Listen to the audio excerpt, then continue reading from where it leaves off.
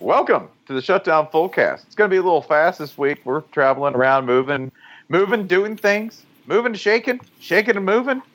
Ryan Nanny is not joining us from his hipster nest in Brooklyn. No, he is live from the district. You're in D.C., correct? Yeah, I am in a conference room that I think Vox.com people wanted to use to do actual work, but sucks to be them. Looks like today. Looks like you'll have to explain to them that you'll need the room more than they do. Mm-hmm. Matt Iglesias says that this is the year UCLA wins the national title. I think what you do is you make a map of the conference room and show that the spot where the conference room is where you are. Yeah, that would be good. Sure. The other person on this call, besides myself and Ryan, that'd be Jason Kirk. Jason, you were back in Georgia, correct? Yes, sir. Yeah, good deal. I made it back, and am happy to report that trip from a DC bar to the DC airport through DC security and eating an entire DC pizza took up less time than did sitting in ATL traffic at 4 a.m. on the way to DC. Because Atlanta is a superior town. Yep, you are doing your tradition of being extremely late to college football meetings. I've done that twice now. Yeah. Well, yeah, but two of the other ones were in Atlanta. Yeah. So basically, you're the Miami Hurricanes. If we're not in Atlanta, let's see. We've done 3 or 4 of these outside of Atlanta. I've missed one entirely and was 5 hours late to one. And for the listeners, I'm kind of in charge of this specific thing. Spencer's still my boss, but I'm in charge of this specific sport. So yeah.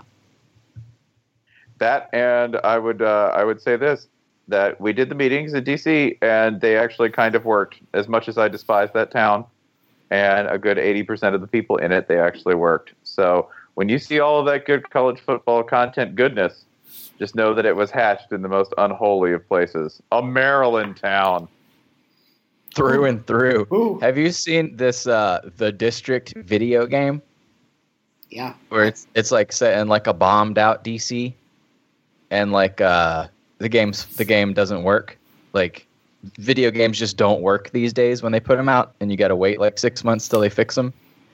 And people are putting up videos of like all the characters. You can't actually walk through people. So if someone needs to talk to like a merchant or something, everyone has to queue up and stand in line, which is it's actually pretty DC when you get around to it.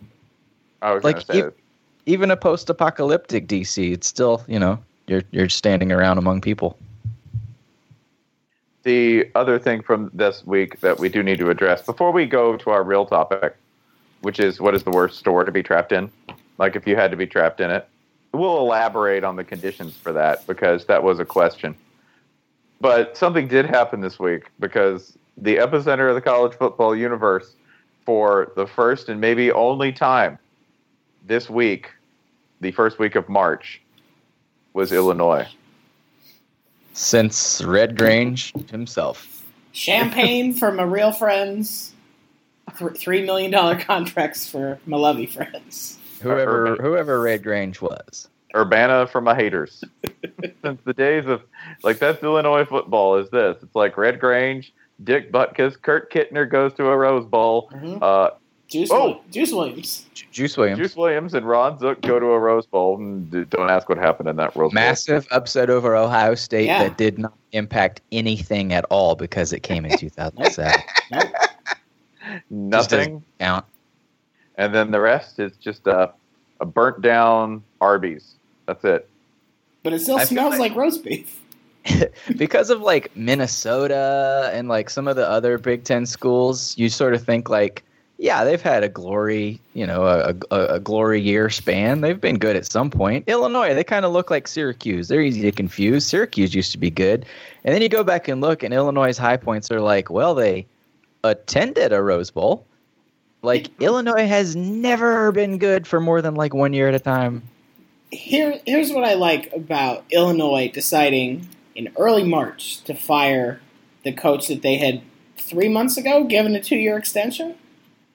The reaction to this was obviously one of surprise, because this is not a time that you fire a head coach, especially if that head coach has not done something incredibly unseemly, which Bill Cubit did not. But when we, the rest of the internet, pointed and gawked at this and said, what the hell's going on? The response from Illinois fans was like, look, we just want to go 8-4.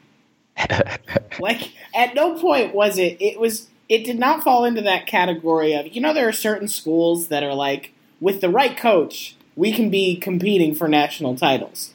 Illinois fans we're pretty realistic about this. They're just like, hey, just get us to 8-4. We're good with that. They've really been beaten down to the point where, like, their expectations are exactly where they should be for, like, if you're a sane sports fan who just wants to make it through this and have fun, look to Illinois right now. Like, they're happy because they actually hired a coach. Yeah, and a coach whose name they knew. And I think that's independent of quality. I just think that they were shocked that they were going to get it, because I think everyone thought PJ Fleck was going to get this job. Yep. From Western Michigan. Yeah. Illinois native. And noted actual crazy person. PJ Noted Fleck. person crazy enough to think that taking the Illinois job is a good idea. You know why PJ Fleck hasn't gotten a new job, right? Because that would require him to, like, sit still in a conference room and talk to another person without yelling or doing some sort of calisthenic. Yeah. Well, a lot of people, another reason people thought it would be Fleck was the new AD. In his first intro presser, he said, we're going to row the boat to victory, or something like that. We're all going to get together and row the... And in hindsight, it's like, was he throwing everybody off the scent? Is this dude that devious that he's out, like, we're going to keep sawing wood, folks? Yeah, and that turned out to not be the case at all. And we're going to shout War Eagle. And they go to Lovie Smith, which... Why don't you enjoy a refreshing Coker today? We promise that the future of this program will be nutty. It'll be nutty. Or strong. Yeah. If you give us another year. Oh. It should be noted, though, there's like a few things about this hire that should be noted, which are like alternately weird and laudable, right? Like, one, Illinois hired someone whose name people know. All right, yay. Mm-hmm. Two, they kind of at least embraced the strategy, which was, we'll get a guy who can legitimately say has NFL experience. A lot of NFL experience. Probably too much. But that NFL experience is almost perfect for Illinois, because nobody, in the same way that Ron Zook went to a Rose Bowl and everybody was like, yeah, it doesn't really mean anything. Lovie Smith went to a Super Bowl, and at no point did people think like, oh, that's really proof he built something. Yeah, that and this. He's got a staff, which he has to recruit. We did write about this today. He has to recruit in March, which is kind of like foraging for salmon in the dead of winter. It's just not a good thing if you're a bear on the hunt, which Lovie definitely is. No pun. I didn't even mean to turn into that. Think of it as like a Dirty Dozen thing, where he just has to find men who are so desperate that they'll take the job. Like his sons. I saw that. I wouldn't worry about the calendar much. What were you going to say? I was going to say, yeah, I mean, maybe we shouldn't worry about the calendar, especially when you're hiring your sons, which I wanted to get on as a sign of the NFL's never-ending nepotism until you start looking at the rosters of college coaches who've happily put their own sons on the roster or made them coordinators. Hi, Art Briles. I mean, shit, that just happened in Illinois. Yeah, it did. Illinois just fired a guy who hired his son. They hired the wrong son. Now they're hiring the right son. And that's why Mike Huckabee is the only answer for Illinois football. A large adult. That's a whole offensive line right there. Those three boys. You just got large adult son. The recruiting thing is after seeing the coaches he was reportedly interested in, it's kind of worrisome. Like, they're all very NFL, but like, you can sort of see how they can all recruit. Like, if Mike Sherman comes aboard as some sort of assistant. He's a high school coach right now, so that wouldn't exactly be a jump down for him. Like, as everyone agrees, he can recruit an offensive line. And most of the other guys are really young, so at least they could pick it up quickly. And Garrett McGee is apparently official as the offensive coordinator. Bobby Petrino teams tend to score points. It's kind of the coaching staff you'd recommend, I guess. That was It was a ring endorsement. Yeah. I mean, I'm just uncomfortable with seeing Illinois sort of having its pick of things. Well, they picked the time, man. I guess so. Who's going to compete with you? Somebody's going to try this next year and totally botch it. Like, the one thing Illinois ever did right, somebody's going to try to replicate it and fail. Purdue's going to try it. Oh, Purdue. Don't do it, Purdue. No, they'll hire Raheem Morris, and then all three of the most recent Tampa Bay Bucks coaches will be in the Big Ten. The Big Ten. Which I kind of wonder, like, this is the thing for NFL guys. They never get too high or too low because they're extremely corporate. And that just never seems to work at the college level. Like, when you talk about college versus pro coaches, which I don't think is as much of a disaster maybe as it used to be. I'm not real sure why. It used to be that if you hired some retread pro coach, you could just count on, like, 2 to 3 years of soporific, low margin football that ended with like a 4-8 or 5-7 season. Just looking at you, Bill Callahan, right? Aw. Yeah. Who Bill Callahan, by the way, went on to like be really successful again in the NFL and to do a pretty good job at what he was doing. Like, he was the offensive line coach for all of those productive DeMarco Murray seasons in Dallas, right? He did a good job at what he was supposed to do. It just isn't. It's a different sort of mindset, mentality, and tool box when you're talking about what you need to do at the college level. Which, yeah, it does kind of involve being this charismatic weirdo who has a license to talk to 16 and 17-year-old boys all day.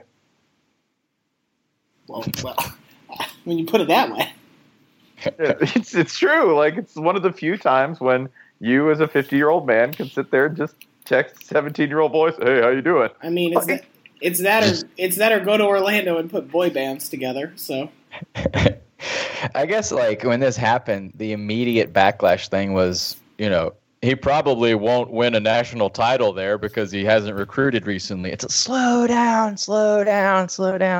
Like, this, Ohio State didn't hire him. Illinois hired him. If they go to a bowl next year, everyone is happy. I would laugh if Lovey did that and he went 5-7 and took a job somewhere else. I like the way his contract sets up. Like, apparently the Bucks are still paying him for 2 years, and Illinois is spending only $2 million a year for the next 2 years, and then his contract actually catches up with the Big Ten. Like, right now, what they're spending big on is assistant pay. Their assistant pay was way behind, and they basically doubled it. But for now, the Bucks are still paying by far most of his salary. What that basically is like when you get a credit card where it's like no interest for the first 6 months, and you're like, well, I mean, this can't be a bad decision. This is Lovey Smith, the free DirecTV package of coaches. Yeah, he is. Oh my God. With Lovey, if you subscribe to Lovey, you get HBO for like a year for free. I love Game of Thrones. $70 a month for the 2 years after that. But for free for a year. It's amazing. You've heard of HBO? You've heard of Lovey Smith? And can we go back, by the way, like when we talk about people like NFL coaches who actually worked in college, like the people who did are just these like absolute like football savants like Pete Carroll, who, if you believe Pete Carroll, completely rebooted his mainframe. Like, he's one of the few human beings to actually do a defragmentation on his hard drive and live. Because he was okay with the Patriots. He goes and he's awesome at USC. And then he goes and he's awesome at Seattle. And somewhere between like the age of 45 and 315, which he is now, he completely changed the way he did things. Jimmy Johnson's another coach who won titles both in the NFL and in the college ranks. And pretty much everyone agrees that he's probably the smartest. Okay, can I just damn with faint praise?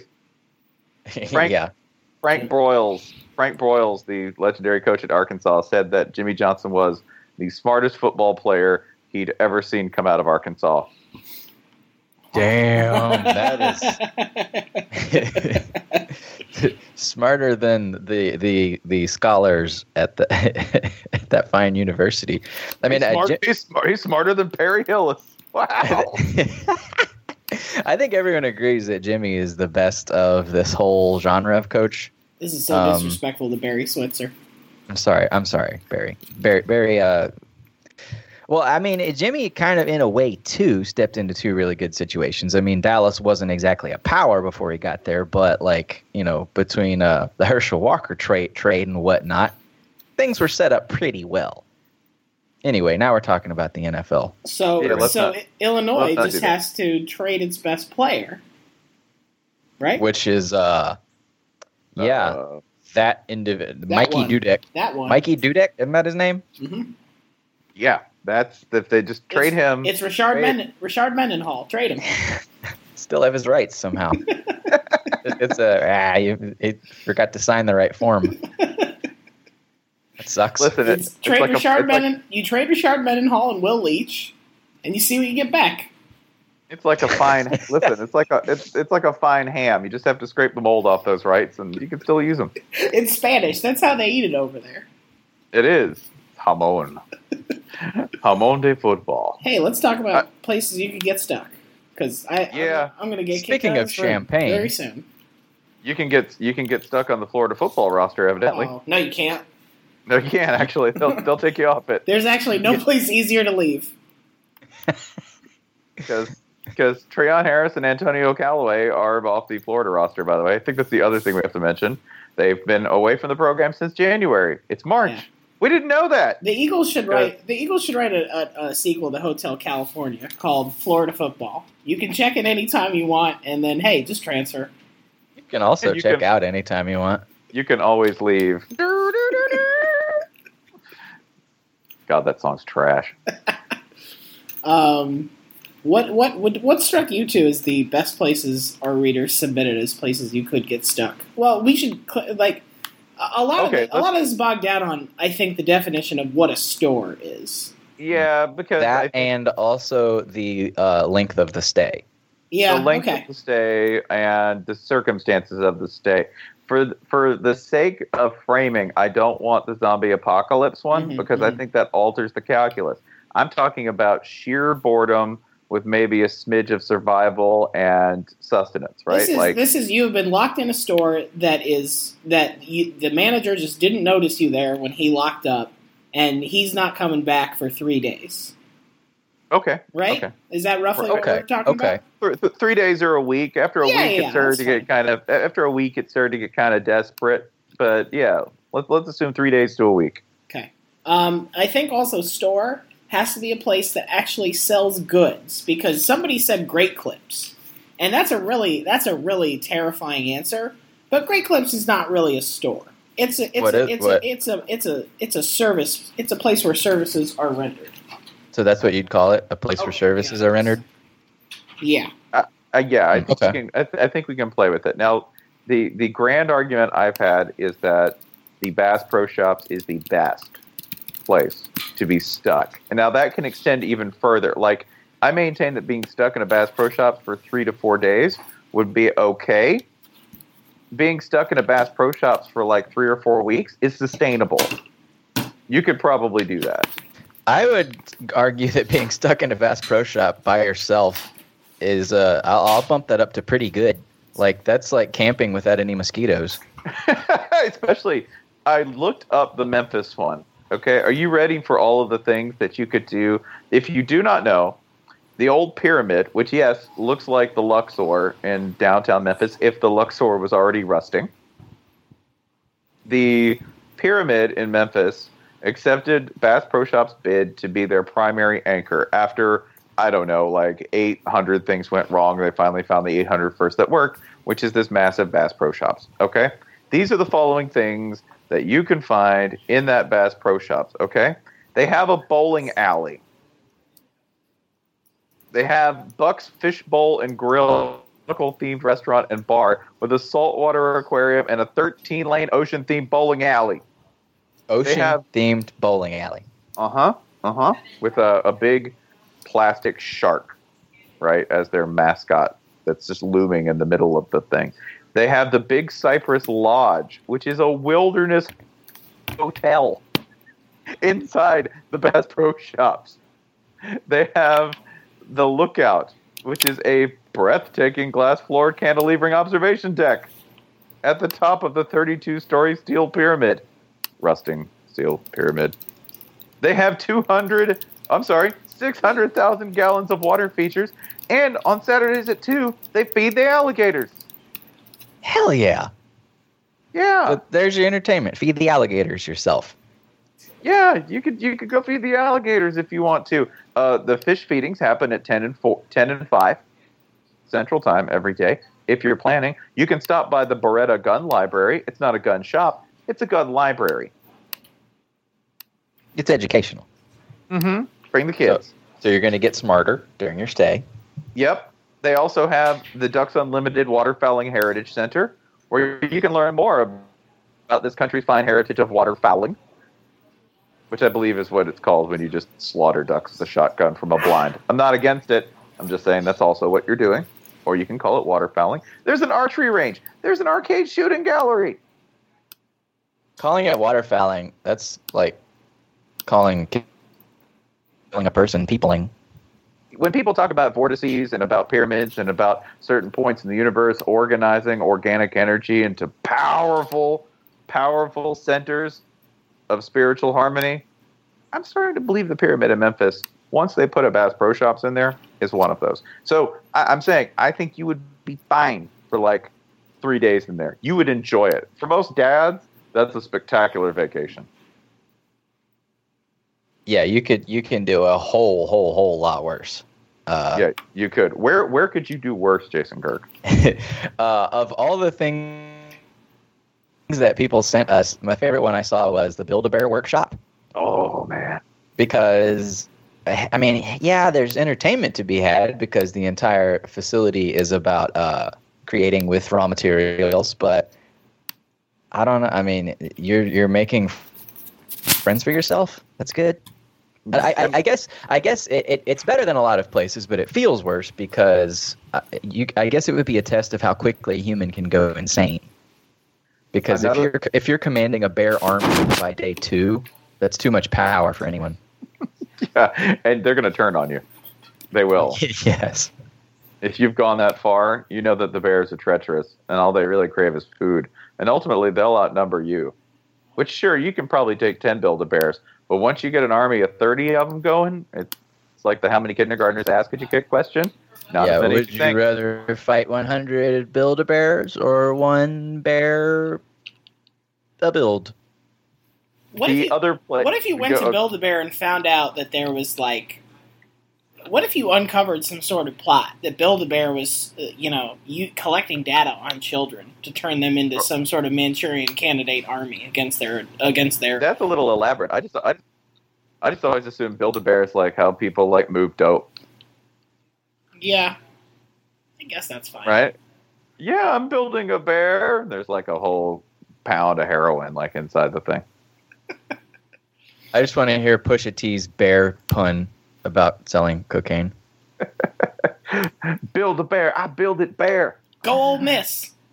The other place somebody mentioned was like a pool supply store, which I found to be particularly horrifying because it's toys that you cannot use out of context and poison. That's the entire store. Just poison and maybe a few chairs. That would be the only good thing about it. Bad fluorescent lighting, and then like flotation devices. It'd smell awful. That'd be a really bad place to be trapped. It's probably not the worst, but up there, or at least worse than you think it is, Williams-Sonoma.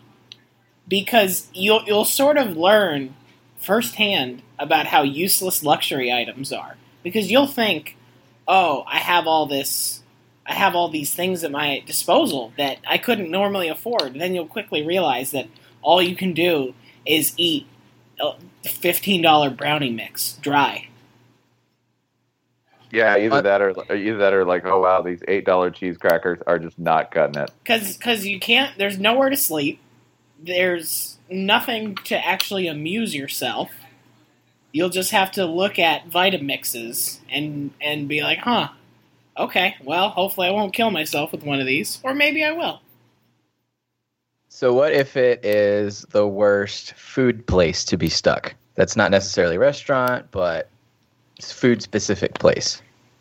I thought about restaurants that would be bad to be stuck in, like in the mall, like if they just dropped the cage and trapped you in there. Yeah. A Cinnabon's like odor creeping into your flesh. That's the situation of sheer mental anguish. I'll take Great American Cookie Company. Nobody ever wants more than one piece of cookie cake. And if you were staring down 3+ days of cookie cake, my God, I think your body's organs would shut down out of self-preservation. I'd be like, you don't know what you're doing. Ryan's in safe mode.